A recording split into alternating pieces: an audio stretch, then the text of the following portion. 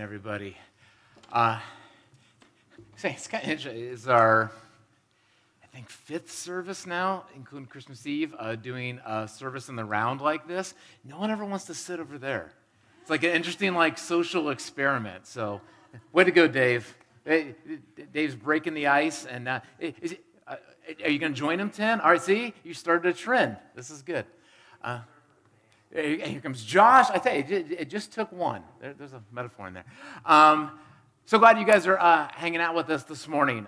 We are in a series right now where we are talking about the idea of beliefs, and kind of this fancy phrase we've been throwing around is that our orthodoxy affects our orthopraxy, or determines it, which is just a fancy way of saying that what we believe, as in what we really actually believe deep down. Not just what we lip service say we believe, not just what we, kind of intellectually have kind of written off that we believe, but what we actually really believe down deep. That affects the way we actually act. So to get us thinking a little bit about that, first we're going to talk about the idea of climate change. And talking about this, I'm not trying to make any kind of a political stance at all. We are kind of a wide church, and so there's people that might have very different beliefs about climate change. But for the point we're trying to make today, I'm guessing that many people in this room would say that they believe that climate change is real. And so let's just, for intellectual exercise, if you really believed that climate change was real, how would that affect the way in which you actually live? We're going to do a lot of crowd participation today, so we need some shout-outs. So if you actually believed in climate change, how would that affect the way in which you live your life? Shout some out. Recycle. You would recycle? Okay. Well, what else would you do? Electric vehicles? All right. What else would you do if you really believed in climate change? Tim would sell his private jet, which wouldn't make a lot of money because it's very small. It's made of plastic, but still. Yeah, that's good. Tim would buy his private jet. Okay. That's good. You recycle, I got that good.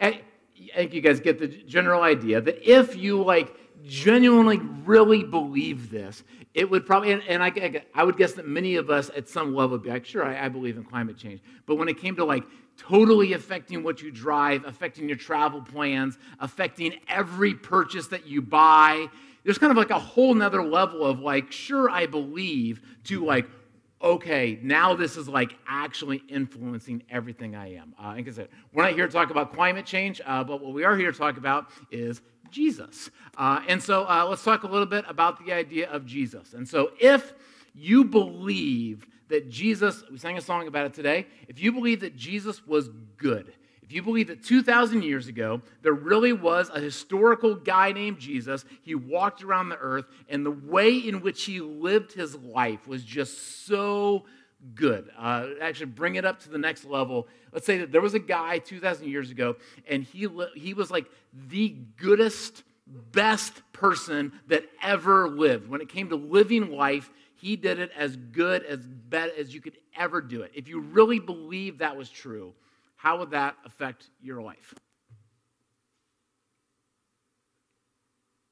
Stumped you? Well, what are some things that would change your life if you really believed that Jesus was a great person? Be something to aspire to? Yeah, maybe see him as kind of an ultimate role model type deal. Yeah, that's good. You would listen to what he talked about? Yeah, that's good. You would what? You would worry less and just kind of look at him as an example of that. That's good. All right, what about this one? If you believe that not only was he living a good life, it's kind of on what you said. If you believe that he was a great moral teacher, and so that he put out this kind of way in which you are supposed to live your life, and the way in which he told you to live was just amazing. It was the best way that anyone has ever taught of how you should live your life. If you really believe that was true of Jesus, how would that change your actions? You try to live more like that? Okay, that's good. All right, we have a ditto. All right? How else would it truly change your life if you really believe that Jesus was a great moral teacher? You would try to convince other people? Sure. Yeah, I mean, if you read like a great book about, this is a life-changing diet, if you share it with people. If you really believe that this is a life-changing teaching, of course you would share it with other people. Yeah. Any others? All right. What about this one?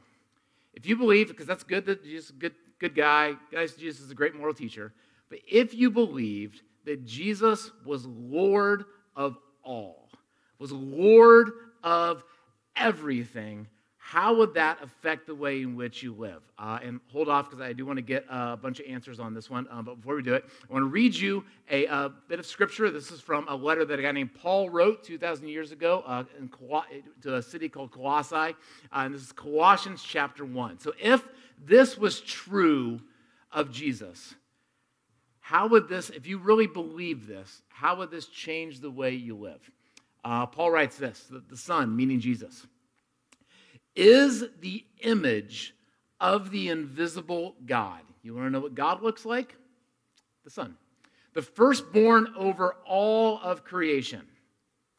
For in him all things were created, things in heaven and on earth, visible and invisible, whether thrones or powers or rulers or authorities, all things have been created through him and for him. He is before all things, and in him all things hold together. And he is the head of the body, the church. He is the beginning and the firstborn from among the dead, so that in everything he might have the supremacy. For God was pleased to have all his fullness dwell in him, and through him to reconcile to himself all things, whether things on earth or things in heaven, by making peace through his blood, the shed on the cross. If you really believe that Jesus was Lord of all, how would that change your actions? Again, before you answer, I want to get a little bit of a better description of what we mean by the idea of all. And I'm going to need at least one volunteer who has good handwriting and can spell good. Any writers, speller gooders? All right, my wife will help. Hooray for the linguistics major. Thank you very much. All right, so on that sheet over there, on the very top, if you can write those words, Jesus, Lord of all, big, and then underneath there, write a big line. Look at that nice handwriting. That's good. So, but Ashley and I are celebrating our 20-year wedding anniversary. How about that, huh? Yeah, it's because of handwriting like that. That's what gets you there. All right, so but put up a big line underneath there. All right, so what, if Jesus is Lord of all for this experiment, what would be considered under all? When you think of all, what is included in all? Shout some stuff out to me. Time, what did you say? The population, all people. Your life, that's good. Government, all right, that's good. All right, let's get a little personal. Let's think about decisions for a second. What is a decision that maybe you are currently trying to make, or maybe a decision that someone you know is trying to make that would be considered under the idea of all? What's a decision someone's trying to make right now? Budget. Good one. What's another decision? Cabo? Should you? Yeah, I think vacation plan works. That's good. I mean, when you have a private jet, it makes it a little bit easier, but that's nice. All right. Mental health. Yeah, big one there. All right, how about these categories? And so here's a prayer that we pray quite a bit around here. You might have, we hold our hands up, and so we say this idea that we're going to surrender all to the Lord. That if Jesus is Lord, then we're surrendering everything. And so we kind of have some categories of that. And so we start by saying we surrender our preferences. Someone give me some of your preferences. What are the things that you prefer? Sleep? Yeah, that's a good preference. Yeah, there's some folks that are sleeping in right now that prefer to sleep in. That's good. We love them. What's some other preferences? What? Career choice. That's a good one. Good preference. Schooling. Yeah, what kind of schooling you like? Yeah, private school, homeschool, Christian school, all kinds of, yeah, good stuff in there. All right, prejudices. We're an honest group around here. And so what are some prejudices that maybe either you or someone else you know has? And they're not good, but they're prejudices that you have. What are some? I read about a lot of anti-Semitic people now. Yep, anti-Semitism. Yep, it's a good one. Yeah, what are some other?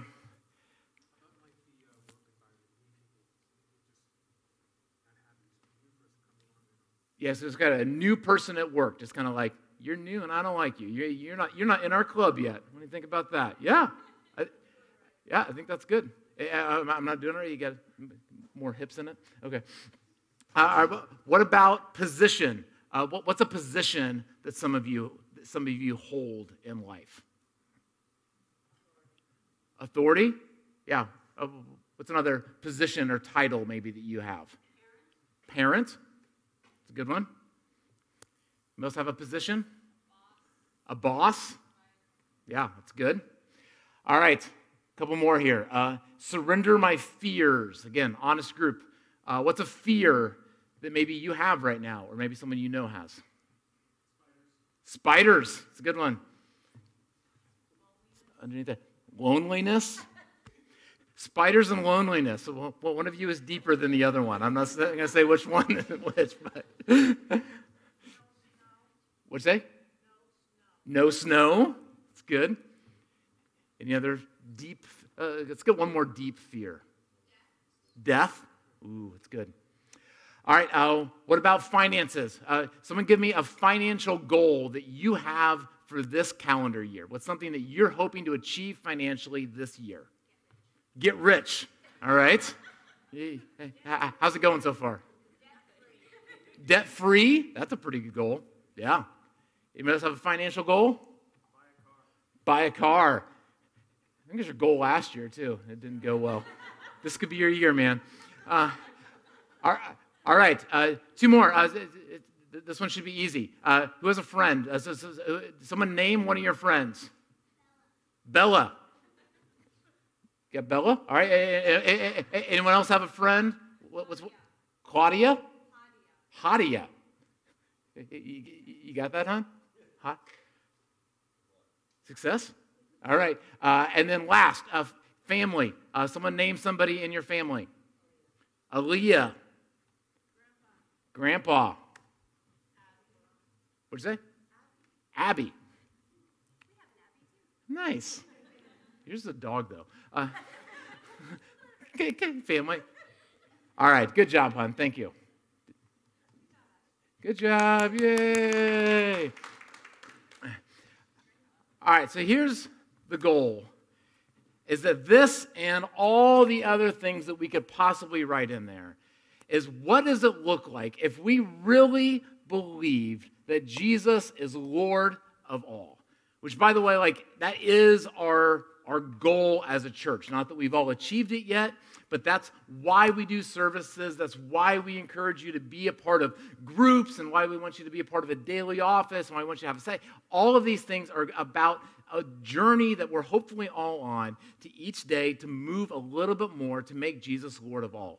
Here's what we want to get to. Here's what Paul says a little bit later in Colossians.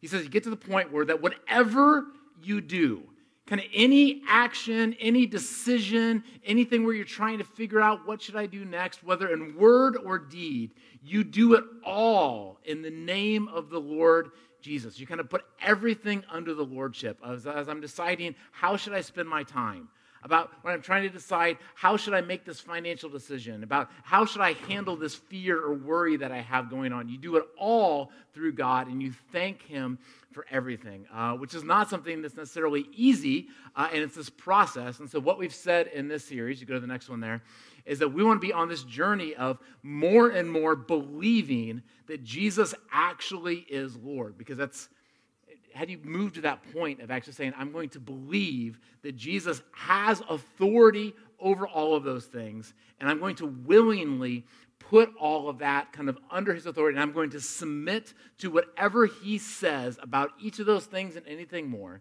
And so what we want to do is we want to increase our belief that Jesus actually is the Messiah, the Son of God. And the reason why we want you to do that is because we believe that the more that we put everything under the lordship of Jesus, that is life. We're going to talk about in a few weeks, we talked about this back in the fall as well, that kind of the initial big decision is, what are we going to choose for a life of flourishing? How are we going to choose our life? And we can choose to put God at the top, or we can choose to put a million other things at the top, and anything else is what the Bible calls idolatry. And what we want to do is we want to move to the point where literally everything in our life is underneath the authority, is surrendered under Jesus. Everybody good so far? Got it? Okay. Now, what I want to talk about for the rest of our time is something that is underneath that authority. That if Jesus is truly Lord of all, if Jesus has authority over everything, if everything we do is submitted to the lordship of Jesus, then here's something that didn't make it on the list yet, but is very important, that is also under the lordship of Jesus. And that is the Bible. And so obviously when we come in to buildings like this, when we come to a group, we spend a lot of time talking about the idea of the Bible. And the Bible is an incredible collection of books that tells us a ton about what God is like. This is an incredibly inspired thing that we have. But what we believe around here at Christ Church Albany is that this book, as great and wonderful and as important as it is, that it also sits underneath the lordship and authority of Jesus, which is incredibly important. And so a couple of reasons of why we say that is because that's what Jesus claimed. And so go to the next one there. And so again, we say that so that everything is under Jesus. That includes all of that, and then it also includes the Bible, that Jesus is also supreme over the Bible. And when Jesus was on earth 2,000 years ago, there's lots of different things Jesus said, lots of different things that Jesus did, but the thing that got Jesus the most in hot water, and the thing that ultimately got Jesus killed, was for the most part three things. Was Jesus ate with people and spent time with people that other people didn't like that he was spending time with those people. And Jesus talked a certain way about the Bible, and Jesus talked a certain way about God that really kind of made, especially the religious leaders' eyes go up and go, whoa, I don't know if you can say that. And ultimately got Jesus killed, but we believe that Jesus was right. So here's a couple things that Jesus would regularly say about the Bible. So the first thing that Jesus would do is Jesus said that the Bible was all about him, which is a pretty crazy statement. And so, as some of you know, the Bible isn't actually a book. It's actually a collection of books, 66 different books. 39 of those books are in what we call the Old Testament. And so Jesus kind of started the New Testament, which was written, Jesus came on the scene 2,000 years ago. The New Testament was written 2,000 years ago after Jesus. But the Old Testament was all written and all occurred at least 400 years before Jesus was ever born. And so it's kind of a crazy thing for Jesus to come on the scene and say all of these other passages, all these other stories, all these other verses, these are all actually written about and for me. And the only way to truly understand them is through the lens of me, which is something to Jewish friends then and Jewish friends now would make their eyes go up. But that's what Jesus claimed. Second thing that Jesus claimed was Jesus would regularly reinterpret the Bible. Go to the next one there. There it is. Jesus would regularly take things that were written down, spoken of in the Bible, and he would kind of change the understanding of it a little bit, or sometimes he would kind of completely change the way in which we understand it. So Jesus would regularly say things like this. He said, "You have heard that it was said to people long ago, but I tell you." Jesus said, okay, this is what was written down 2,000 years ago. We get that. But now I'm saying that you should handle it, you should interpret it, you should understand it a little bit different, or sometimes a lot different, which maybe to some of us now and definitely to the people then would have kind of made their eyes go up and be like, whoa, like this is the Bible. Like you can't just like reinterpret it to like what you want to say. But Jesus felt like he had that authority. And then the last thing was that Jesus gave us a lens of how we are supposed to interpret the Bible, which is, all of these are incredibly important for us, but this one's very important. And so many of you are in a community group. And so we have groups that meet not on Sunday mornings, and we get together and we discuss different things about life, but often different Bible passages together. And one of the things that, questions that we encourage you to do when you get together with your groups is some of you do what's called the Discovery Bible Study Method. And so you'll open up to kind of any part of Scripture, really, because the whole thing is about Jesus, is what he says.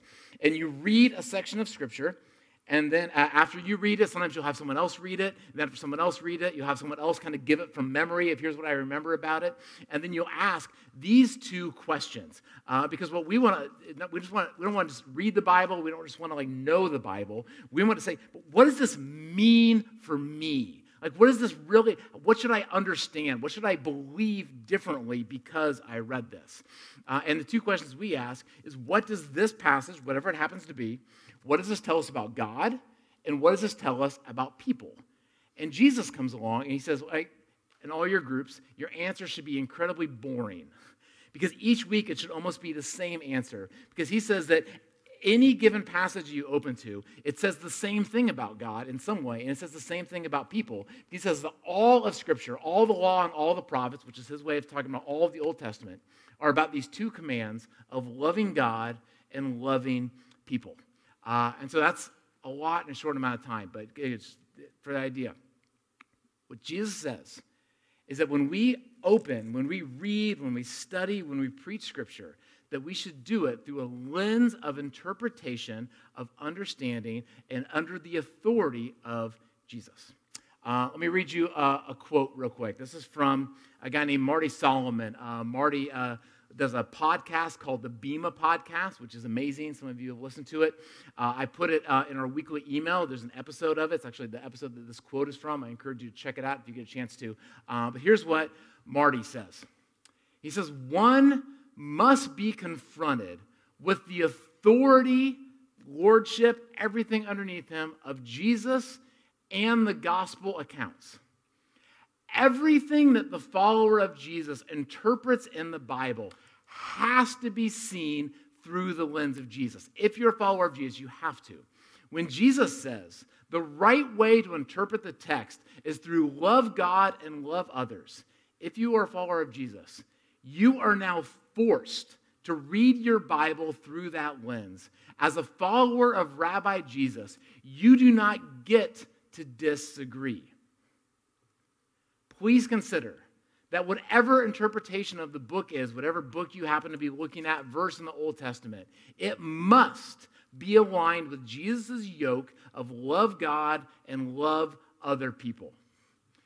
Jesus said that all the law and all the prophets are interpreted through that lens, period.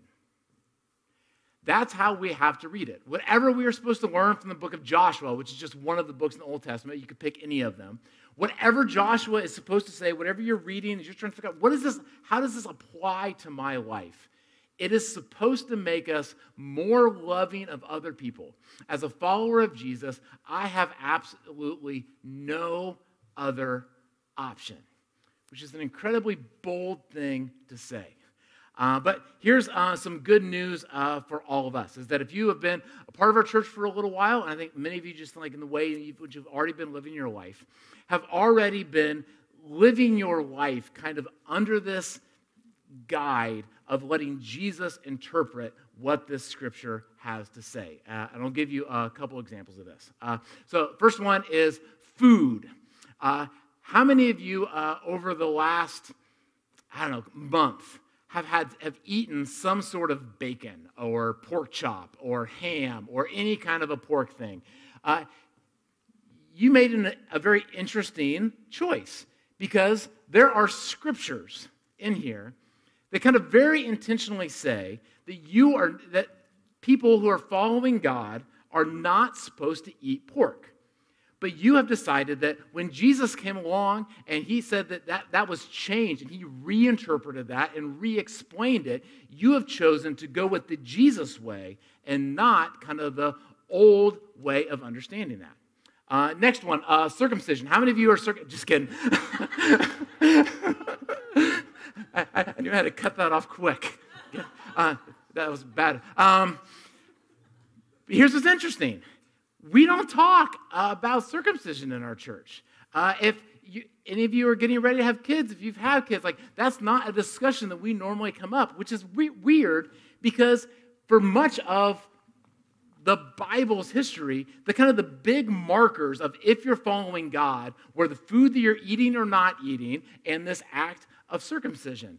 And so the fact that you've just kind of chosen to ignore it as something that we need to or not have to do as a follower of Jesus, you have chosen to follow a Jesus interpretation of the Bible and not a different way.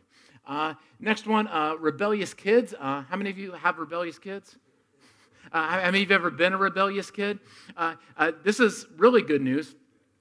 There are verses, this first part isn't good news, there are verses in the Bible that say that if a child is rebellious, what you should do, according to the Bible, is you should take them outside of town and you should stone them to death. So the Bible says. And there's a lens and an interpretation, because it's not just like a Jesus came and changed, I don't think. And this is deeper than we have time to go into today. But if you go into any synagogue today and talk to any of our Jewish friends who do not believe that the Bible is under Jesus' authority, none of them are taking their kids out and throwing rocks at them either. Because they have saw that this text is saying something different, that there's the way in which you should actually live it out. But for all of us, there's something about when you say, when you align that everything is under the way of Jesus, and for whatever you understand and whatever you know about Jesus, the idea of that's the way you should treat rebellious people just doesn't align with your way in which you do Jesus. And so you've decided to read through the Jesus lens. Last one, gender roles. And so those first three are kind of from the Old Testament, which is kind of easy to poke at. But the next one, gender roles. There are verses in the New Testament, so after Jesus, that say specifically, women are not supposed to speak in church. And some of you might have noticed that Leslie opened up our service today. And when I get done talking here in a second, Leslie's going to come up and talk again. And I don't know Leslie is a woman. Yeah. And so we have decided that even though that there are verses that say that a woman shouldn't speak in a church, then based off of the context of everything else that's going on in those verses and what we think that the author was actually trying to communicate, and then based off of what we believe Jesus, the way in which he actually lived and the way that we watch him and the way in which he built up and did amazing things to empower women, we believe that if you read it through a Jesus lens, it leads to different results. And on and on and on, that's the way in which we have chosen to go about all this. And I say all this is, I think, incredibly important for all of us for a couple of reasons. One, going forward for the next couple weeks of this series, but really anytime if you're in our series for next year or 5 years from now, we're going to open the Bible. That's what we do when we get together on Sunday mornings.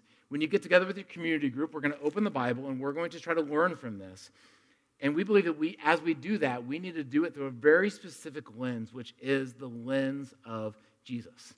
But I also think it's important for a lot of us personally, because for some of us, the Bible has been a difficult book. And there's times where when we read it, we're just like, I don't even know what to do with this, because this feels like this is like pushing some sort of like a violent or anti-science or anti-women or whatever it might be agenda that it doesn't feel like it tracks with Jesus. And you've had a tough time putting that together. And what we want to say is we want to give you permission. We want to read this through the Jesus lens. And as you do, then that's good. And then the last is that for many of us, it's been difficult. It's just if we're honest, we don't even really want to read the Bible that much. It's not like we wake up in the morning like, oh, good, I get to like open the Bible and read it, because it's just become something that we know we probably should do, but it's not something we really want to do. And what I want to lay before you is that I think one of the keys to really making Scripture come alive and making it something that you want to do is to start reading it through a Jesus lens. And as you do, the whole thing becomes so much better. It becomes so much more good news that we get to be a part of in every single way. All right, lastly, all of that is kind of this like, this is like crazy claims. I mean, this idea of any of that stuff, that I'm going to live any parts of my life under the lordship of Jesus. And then the idea that like I'm going to like I'm going to let somebody reinterpret how I understand the Bible is like kind of a crazy deal. And it brings up all those questions like, who in the world does this guy think he is?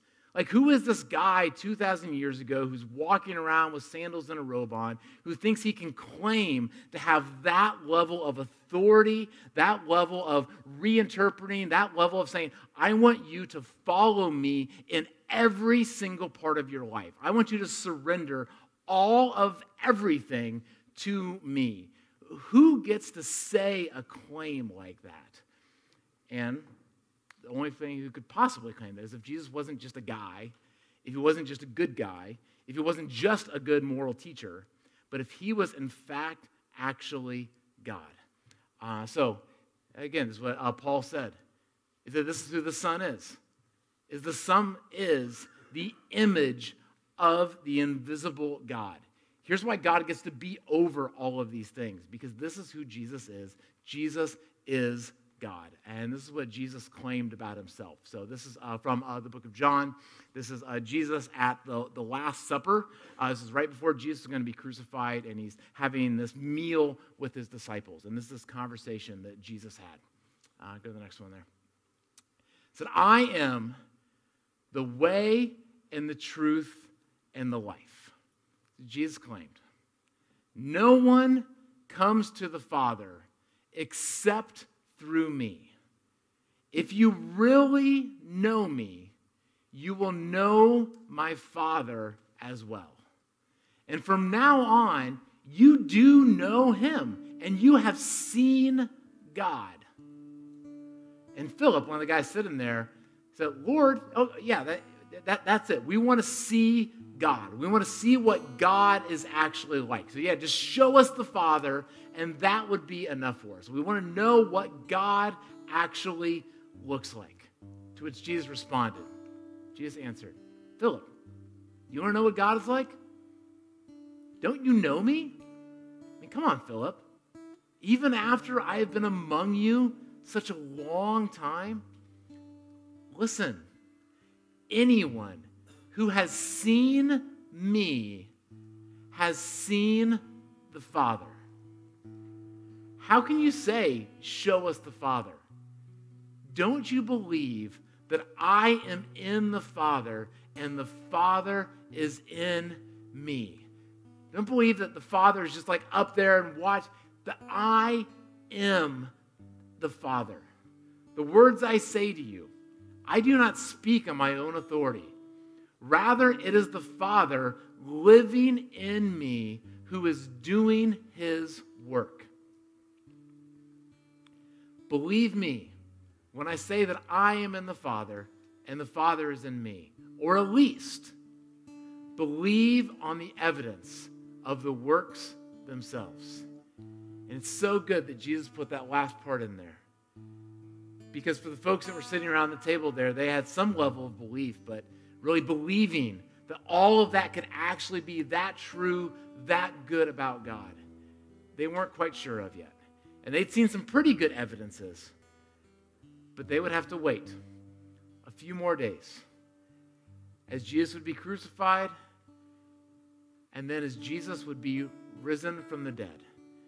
And then what facts on the ground say is that what is kind of unrefutable is that in the early part of the first century and into the second century, there was this movement of ordinary people who were actually putting their whole lives under the lordship of Jesus and reinterpreting and re-understanding the sacred scriptures through the lens of Jesus, because they believed and they claimed that Jesus was the Son of God, that he was God himself, and he had authority, and that he was Lord of all. Let's pray.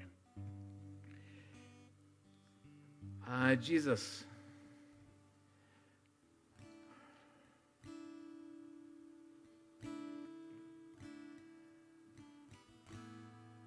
help us to believe.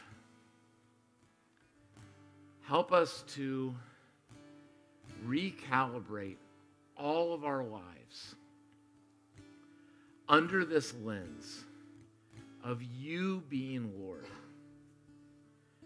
Help us to surrender our preferences, our prejudices, our fears, our finances, our family, the way in which we spend our time, and help us to surrender the way in which we understand Scripture.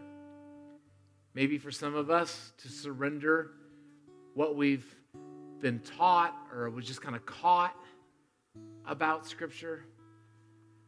Help us